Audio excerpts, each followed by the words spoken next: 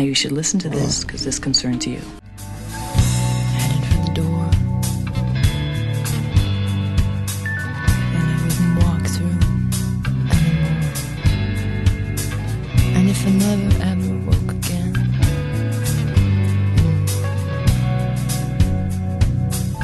it's almost worth it.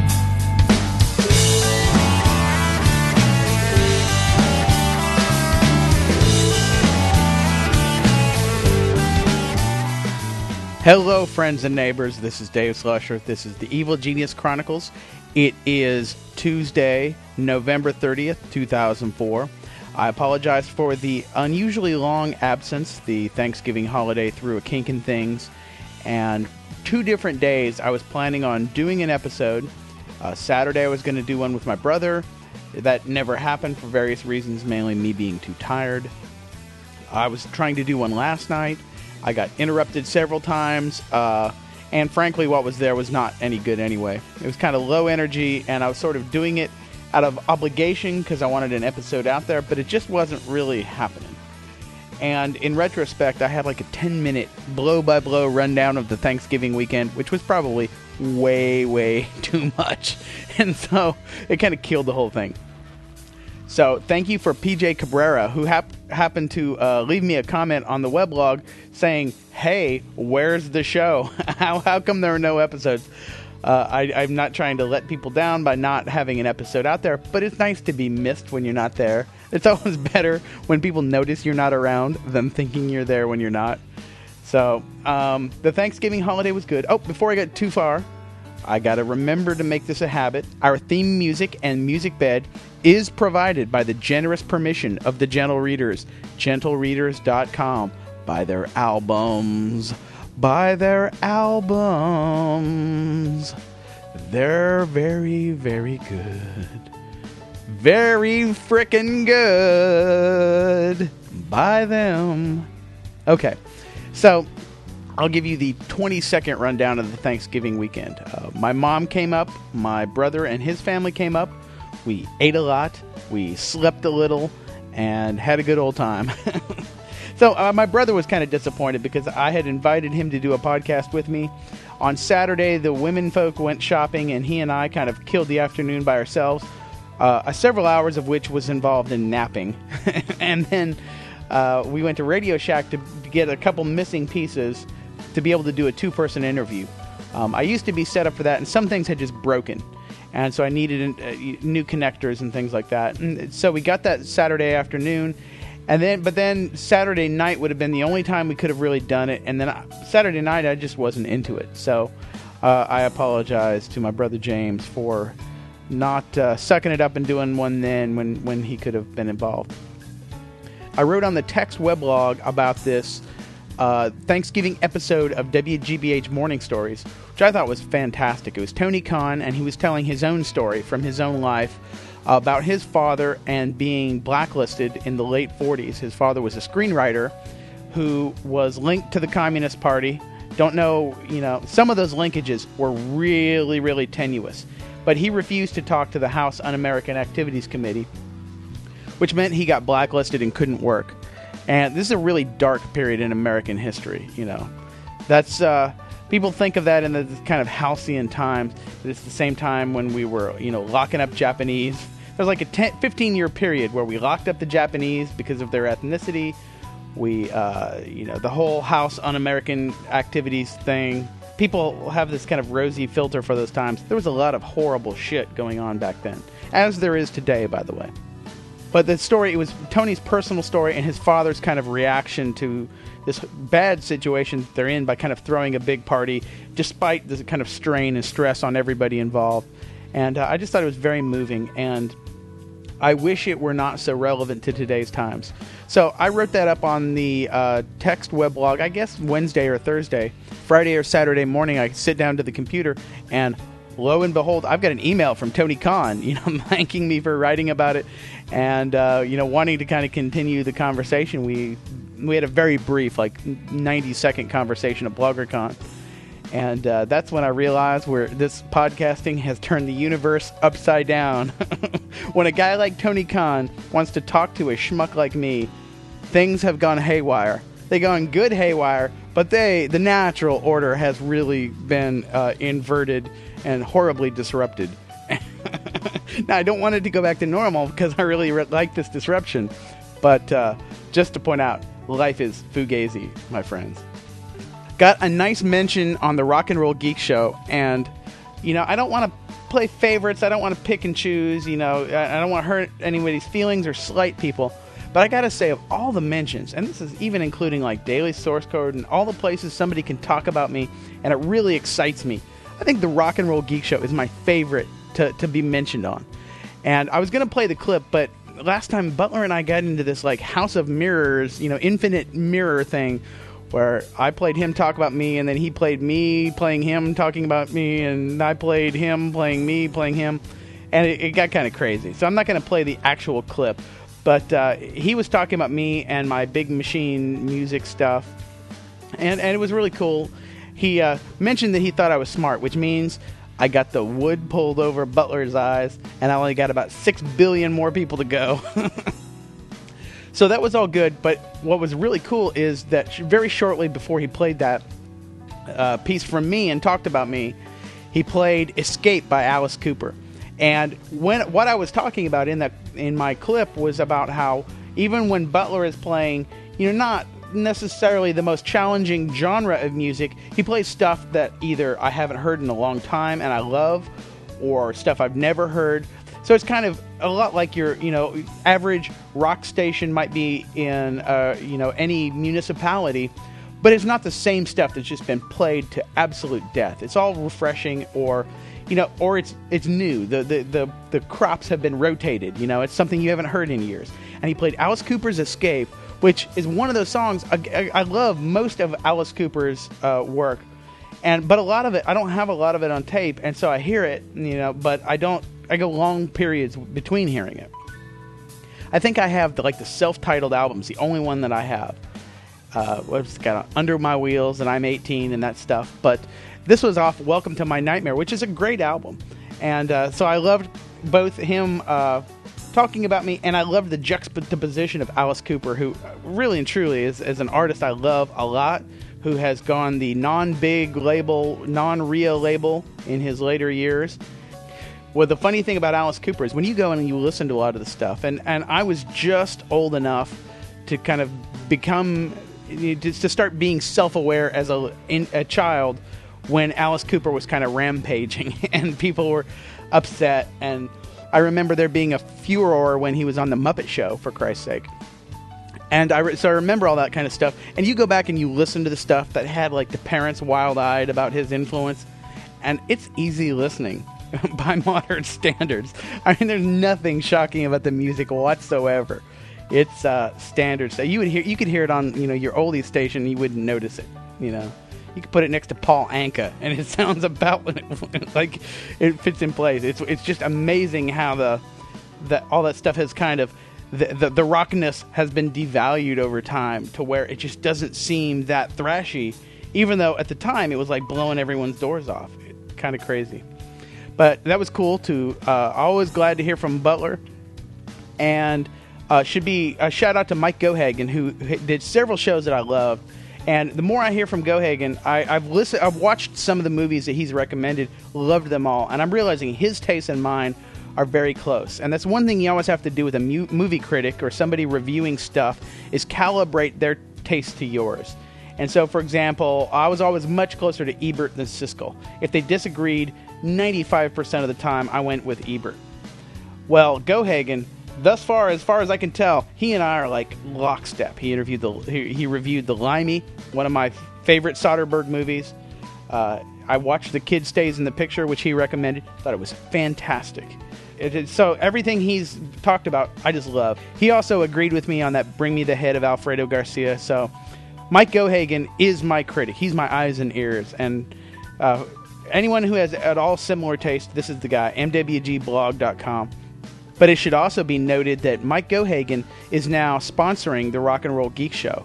He's doing it kind of as a proof of concept to show that there's some value, that some money can be put into this. Now, obviously, it becomes just sort of a Ponzi scheme if it's just, podcasters paying to be sponsored on paying to be the sponsors of other podcasters' podcasts. You know, you get kind of a circle jerk there. But he's just doing it to kind of break the logjam and try to get some outside money into this medium. And God bless you, Michael Gohagen. You rock, dude.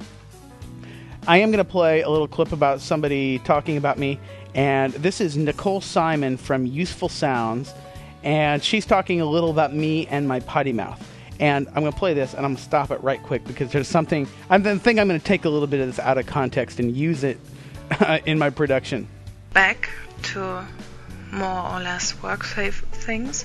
The last Dave Slasher was kind of irritating. That's the part. I think the last Dave Slasher was kind of irritating. I think that I'm going to drop that in here and there. Okay, back to Nicole. I think it was not as he usually would make a podcast, and I had the feeling I have when I'm in a room with the boys, and the boys are looking something women would not like to see. Let's describe it that way. And his language was kind of strong, which was okay. I didn't took it as offending me, but I was a little bit surprised. Usually he keeps lower profile would be the one way to put it, but interesting. There's another dark side of Dave. You have no idea. Oh, good Lord. Yes, there is a dark side to Dave. We all must learn from, and perhaps we can achieve some things from him. So let's see what in the future Dave will bring us. And yes, of course, please, Dave, tell us about your BitTorrent experiment. We would like to learn from you. And if you let us learn very, very much from you, perhaps we will also call you Podcasting Daddy. Boing! Yeah, Podcasting Daddy. Yikes. Something seems wrong to me about that whole thing. It just... I feel vaguely uneasy, like a leisure suit guy hanging out with 18-year-old girls at the notion of being, Podcast Daddy. But I think I remember the episode, and I think I had a flat-out tirade of profanity. And I don't even remember who was the butt of this. I don't remember what it was directed at. But I had an absolute outburst. I think it was to Big Media Machine, which often get it. Or somebody... I don't remember who it was. But I remember I had a long, 30-second string of nothing but profanity. I think the CS phrase was in there, which I don't typically use in podcasts. The CS compound word, shall we say. Nicole is the first person I think who's ever mentioned that. People here and there, talk about my not work safeness, and this is in the disclaimer. So the very first thing anyone gets in the feed ought to include this from here on out. But every so often I'm gonna let it rip, and that's just the way it's gonna go. And there is a dark side to me. I like to be the kind of jovial guy, but I border on the manic depressive, and sometimes the anger comes out. And in fact, if you listen to that Voices in the Head episode with Eileen Gunn, I talk a little about this generation being the kind of post-baby boomer kind, and the kind of lead of this generation in that Strauss and Howe, the guys that wrote the Generations book. And so they have the guys who were the formers of punk, the people who were born, say, in 1960, as the very beginners, as the very kind of first people in my generation, then I 6 or 7 years after that. And we talked in that interview kind of in the context of Kurt Cobain, but I say generationally, I've got this anger that just never goes away. Never, ever goes away. At my best, I still have this burning ember of anger in my heart, and I've never gotten rid of it, and I never expect to. And some of it is generational, directed at the baby boomers, and this growing up in their shadow and always being told that all the wonderful things have happened, and you missed it. You'll never experience it, and you can't understand it because you weren't at Woodstock where all good things happened. And, bite me. But Yes, there is a dark side to me. That was the point of all this story. Now I'm going to play some music, and I'm going to start off with another Gentle Reader song. I'm going to play maybe I had 3 queued up. I'm going to go too long to do 3. But this is another Gentle Reader song, and like I said before, I have no explicit permission for this one, but it is given away for free on the Flat Earth Records website, which is their record label, and it's been up there for, I think, 3 or 4 years, so I ain't giving nothing away by playing this song for you. This is from their second album. They've got 3. This is the middle of 3, called You in Black and White is the name of the album. And they were in transition to the band. The guy who's the drummer for Better Than Ezra actually drums on this album. And this is a song entitled Ruthless.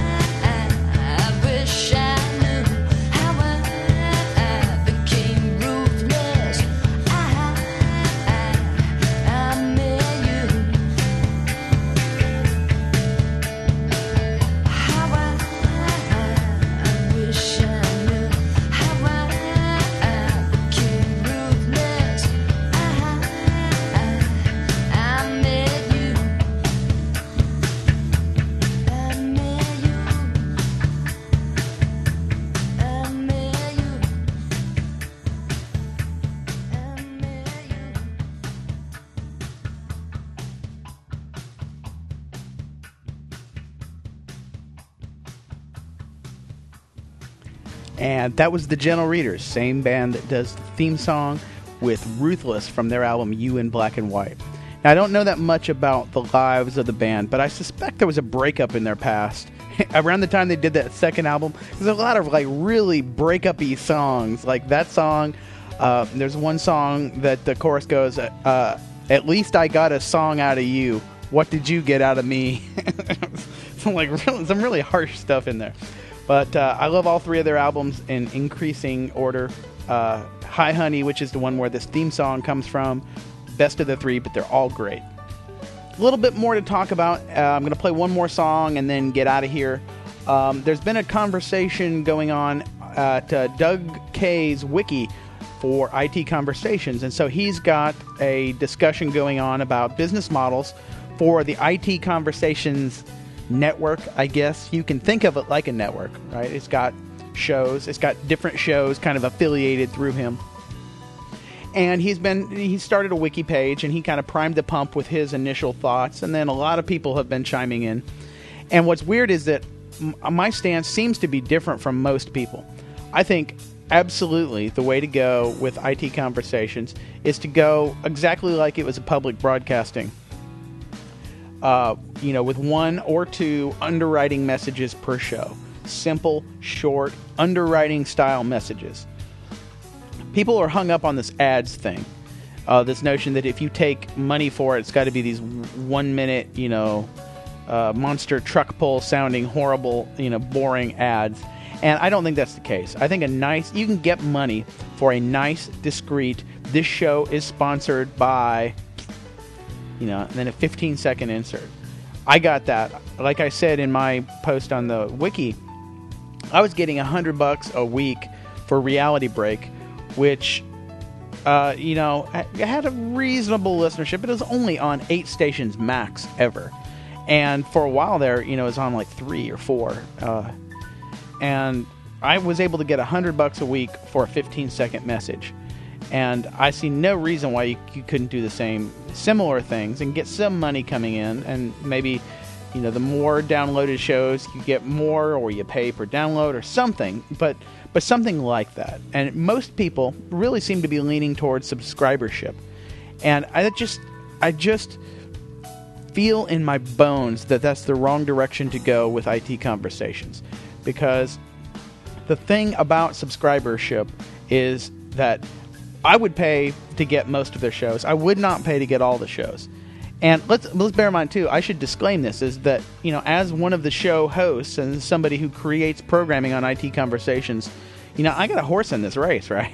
Depending on how it goes, some of that trickles back to me. I mean, it's just the way it works, right? I am not a disinterested party. This is not academic to me. Ultimately, some small fraction of this funnels back into my wallet. So most people are about subscribers, taking money from subscribers. And when you do that, even as good as the stuff is, you put pressure on taking listeners out of the pool. And you begin to have, however you lock it up, and whether it's, you lock up the old stuff or you lock up the new stuff, but now you have unequal access across their programming. And when you do that, what you eliminate is what they're on pace to do, which is be the audio source of record for this class of interviews. So the brand is kind of built up. IT Conversations is the place. They've got this archive now of almost 300 shows on, an ever-widening variety of topics. I mean, my show is there partly to broaden the scope of what they do on there. It's not just talking about... It started all as interviews on web services, and now you've got, people talking about entertainment and wider topics than that. But, see... I think you can do better by making it the channel of record, making all these things available to anyone at any time for free, all open, bloggable, linkable, and take money for that attention that you're renting from people. And I think going the subscriber route is going to reduce or eliminate the path of becoming the audio source of record. And I think that's kind of a sad thing. And it just, the other thing is as a practical matter, and I've sort of learned this, is that in general, barring some kind of extenuating circumstances, if it's all the same, if it's coin toss either way, you're going to make the same amount of money. It's always easier to make that money by getting a couple big checks than many, many small checks. It's just the way it works. And Doug, in his initial posts, was saying how he doesn't have time to do a lot of sales stuff. Well, if you do subscribership, Doug's going to be in the customer service business. He's going to have to support the subscriber stuff, and unless it's freakishly rock solid for, a web-based subscriber thing, there's going to be problems. Some people will pay and not get in. Some people will get in without paying.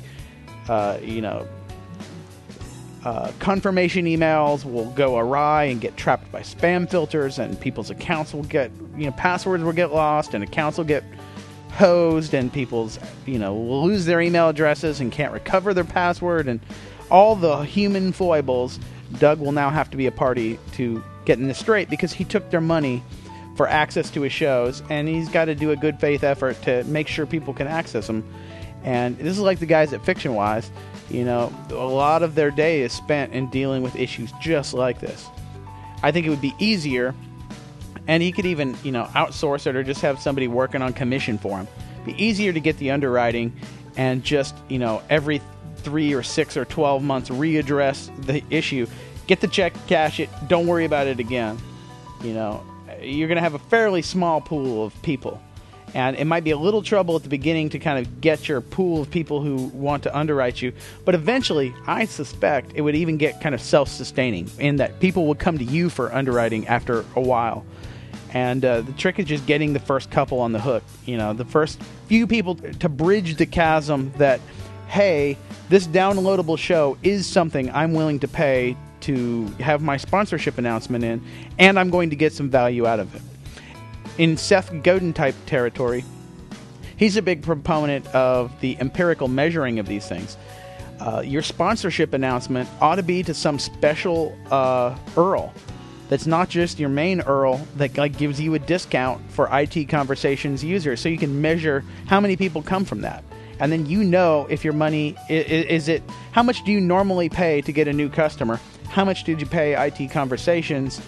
And how many new customers did you get? Is that in line? Are you doing better or worse than you normally do?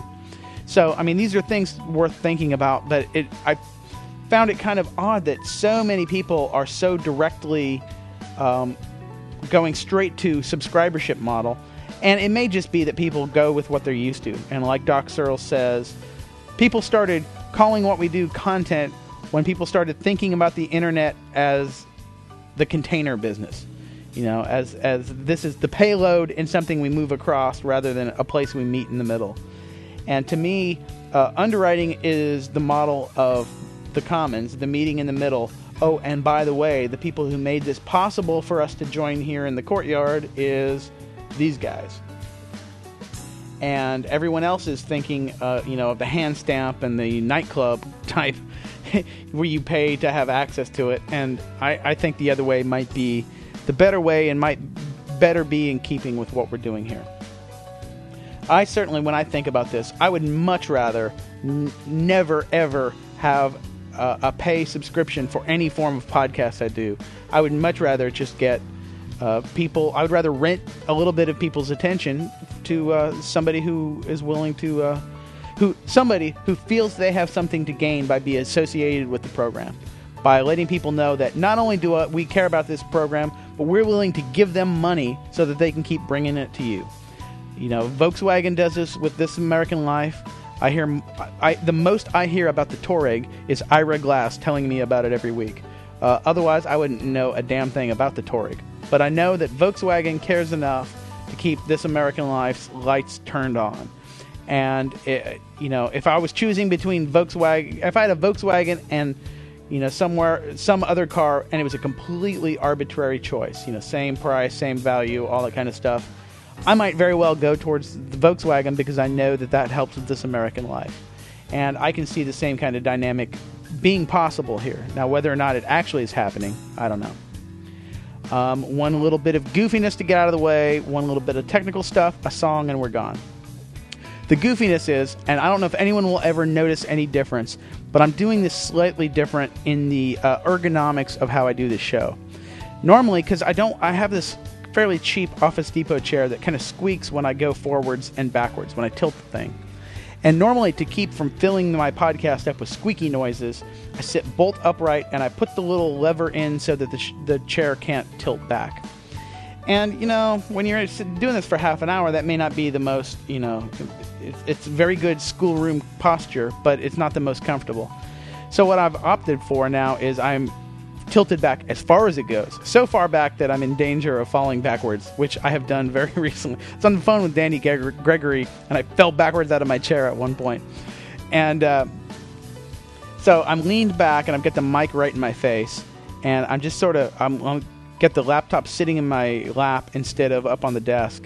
And I just kind of what I feel like is Tom Snyder on the old Tomorrow Show. If you're, my age or older, you remember this came on after Johnny Carson.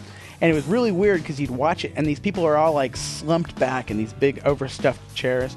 Well, I'm doing this basically about the same way. I'm slumped back in a big chair. So I feel like Tom Snyder interviewing, Dan Aykroyd in 1979. Oh, and Tom Snyder memories. I snuck out of bed the night that The Clash was on the Tomorrow Show and turned it up like really quiet, as loud as I could turn it on without waking anybody, and got up at midnight or whatever time it came on to watch this show just so I could see The Clash because I was so excited about seeing it. I don't know, like 11 years old or 12 years old, something like that.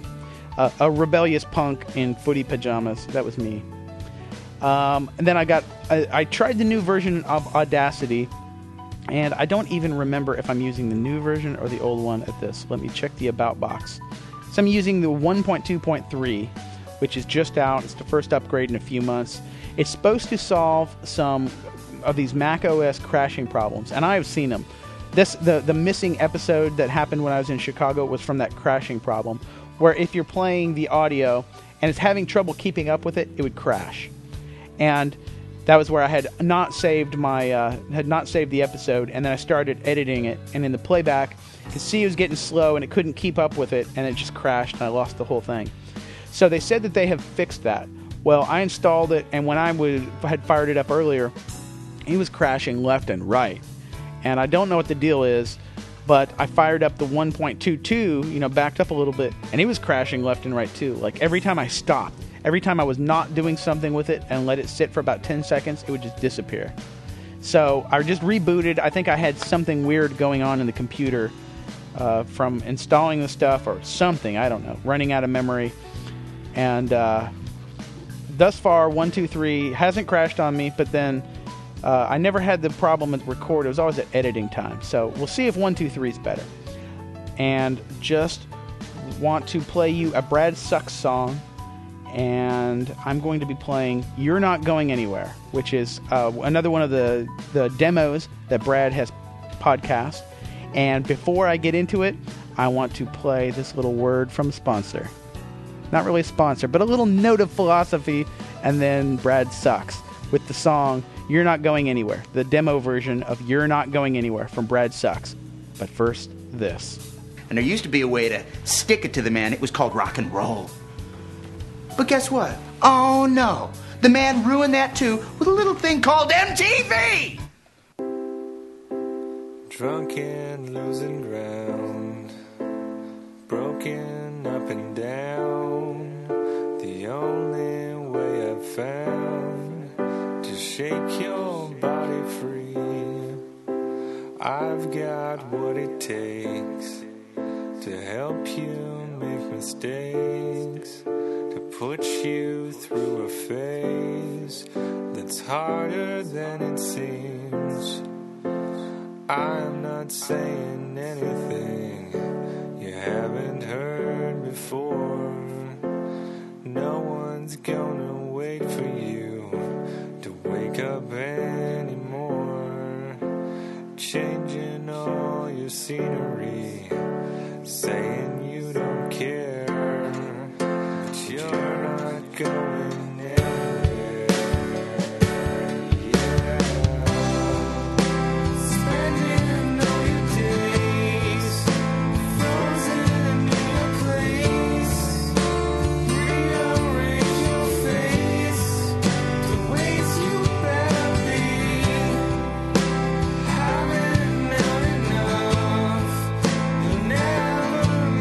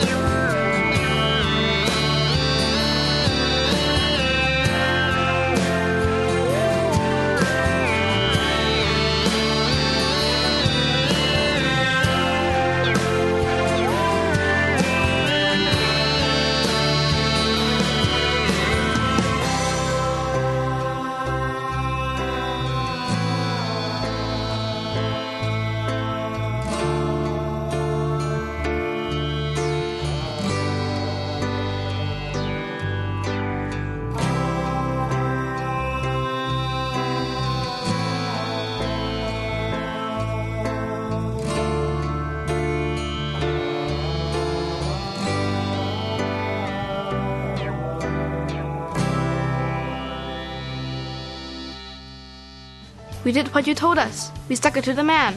All right, that was Brad Sucks with You're Not Going Anywhere, the demo version from the Brad Sucks podcast of his own tunes that he's working on.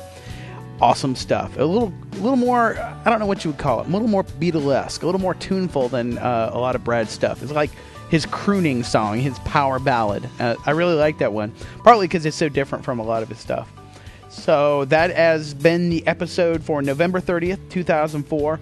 Didn't get to the BitTorrent experiment, as Nicole Simon has asked. I do want to be your podcast daddy, so I'm going to get to that. I actually did do my script that parses out the BitTorrent tracker logs and puts them into a database. So now via doing SQL queries, I can tell you, what percentage of all the, BitTorrent 342s, uploaded, what was their share ratio as they were, what were the share ratio of iPodders versus Azurius versus other things. And so I can generate all kinds of interesting statistics, and I'll talk about that next time. And I found stuff that kind of goes against what a lot of people keep saying about BitTorrent. But that's just a teaser. I'll let you, I'll explore that more fully. I don't think I'll make that the main topic of the next one of these. Will be all about BitTorrent, what I do, because people keep asking me what I do, how I do it, what I have found, what the statistics tell me. So thanks everybody for listening. Thank you for missing it. I appreciate that, PJ. This is Dave Slusher from sunny Conway, South Carolina. If you have any feedback, you can send it to dslusher@gmail.com. I am still accepting audio feedback, so send that if you've got some. The text blog is at evilgeniuschronicles.org, and the show notes will be up there if you want to go to links of things I talked about. And otherwise, I will catch you next time. I just want to leave one word of wisdom as we depart out of here. Don't let the man get you down. All right, y'all. Bye.